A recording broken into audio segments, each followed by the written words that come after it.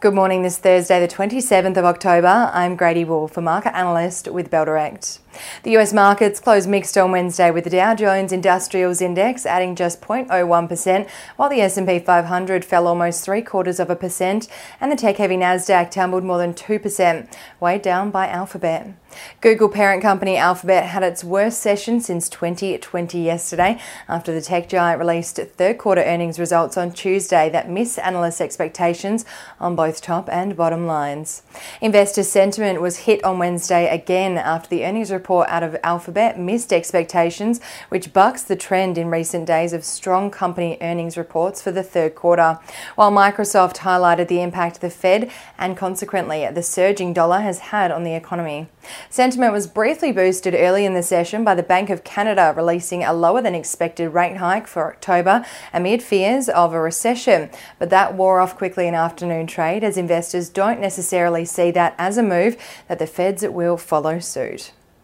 Over in Europe, markets closed higher amid strong earnings reports out of some European companies, including Deutsche Bank and Mercedes-Benz. Germany's DAX ended the day up 1.09%, while the French CAC rallied 0.41%. The European Central Bank will also meet on Thursday, where it is widely expected that the region's cash rate will increase by 75 basis points. The UK's FTSE 100 also rallied on Wednesday, adding 0.61%. Stocks going ex-dividend today include Bank of Queensland and Tribune Resources. If you have been considering these stocks, it might be worth buying in today, as stocks going ex-dividend generally trade lower on the ex-dividend date. On the commodities front, Brent crude oil is trading 2.38% higher this morning at $95.75 a barrel. Gold is up 0.7% at $1,664 an ounce, and iron ore is down almost 1.6% to $94 a tonne. The Australian dollar has strengthened to buy 64.93 US cents, 95.01 Japanese yen, 56.37 British pence, and 1 New Zealand dollar and 11 cents. Ahead of the local trading day, the SPI futures are expecting the ASX to open 0.38% higher.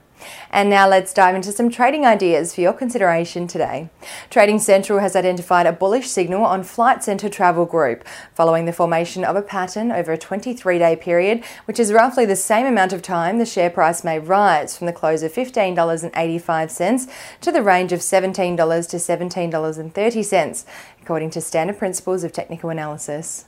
And Trading Central has also identified a bearish signal on BlueScope Steel, following the formation of a pattern over a period of 95 days, which is roughly the same amount of time the share price may fall from the range of $15.70 to the range of, from the close, of $15.70 to the range of $12.30 to $13, according to standard principles of technical analysis.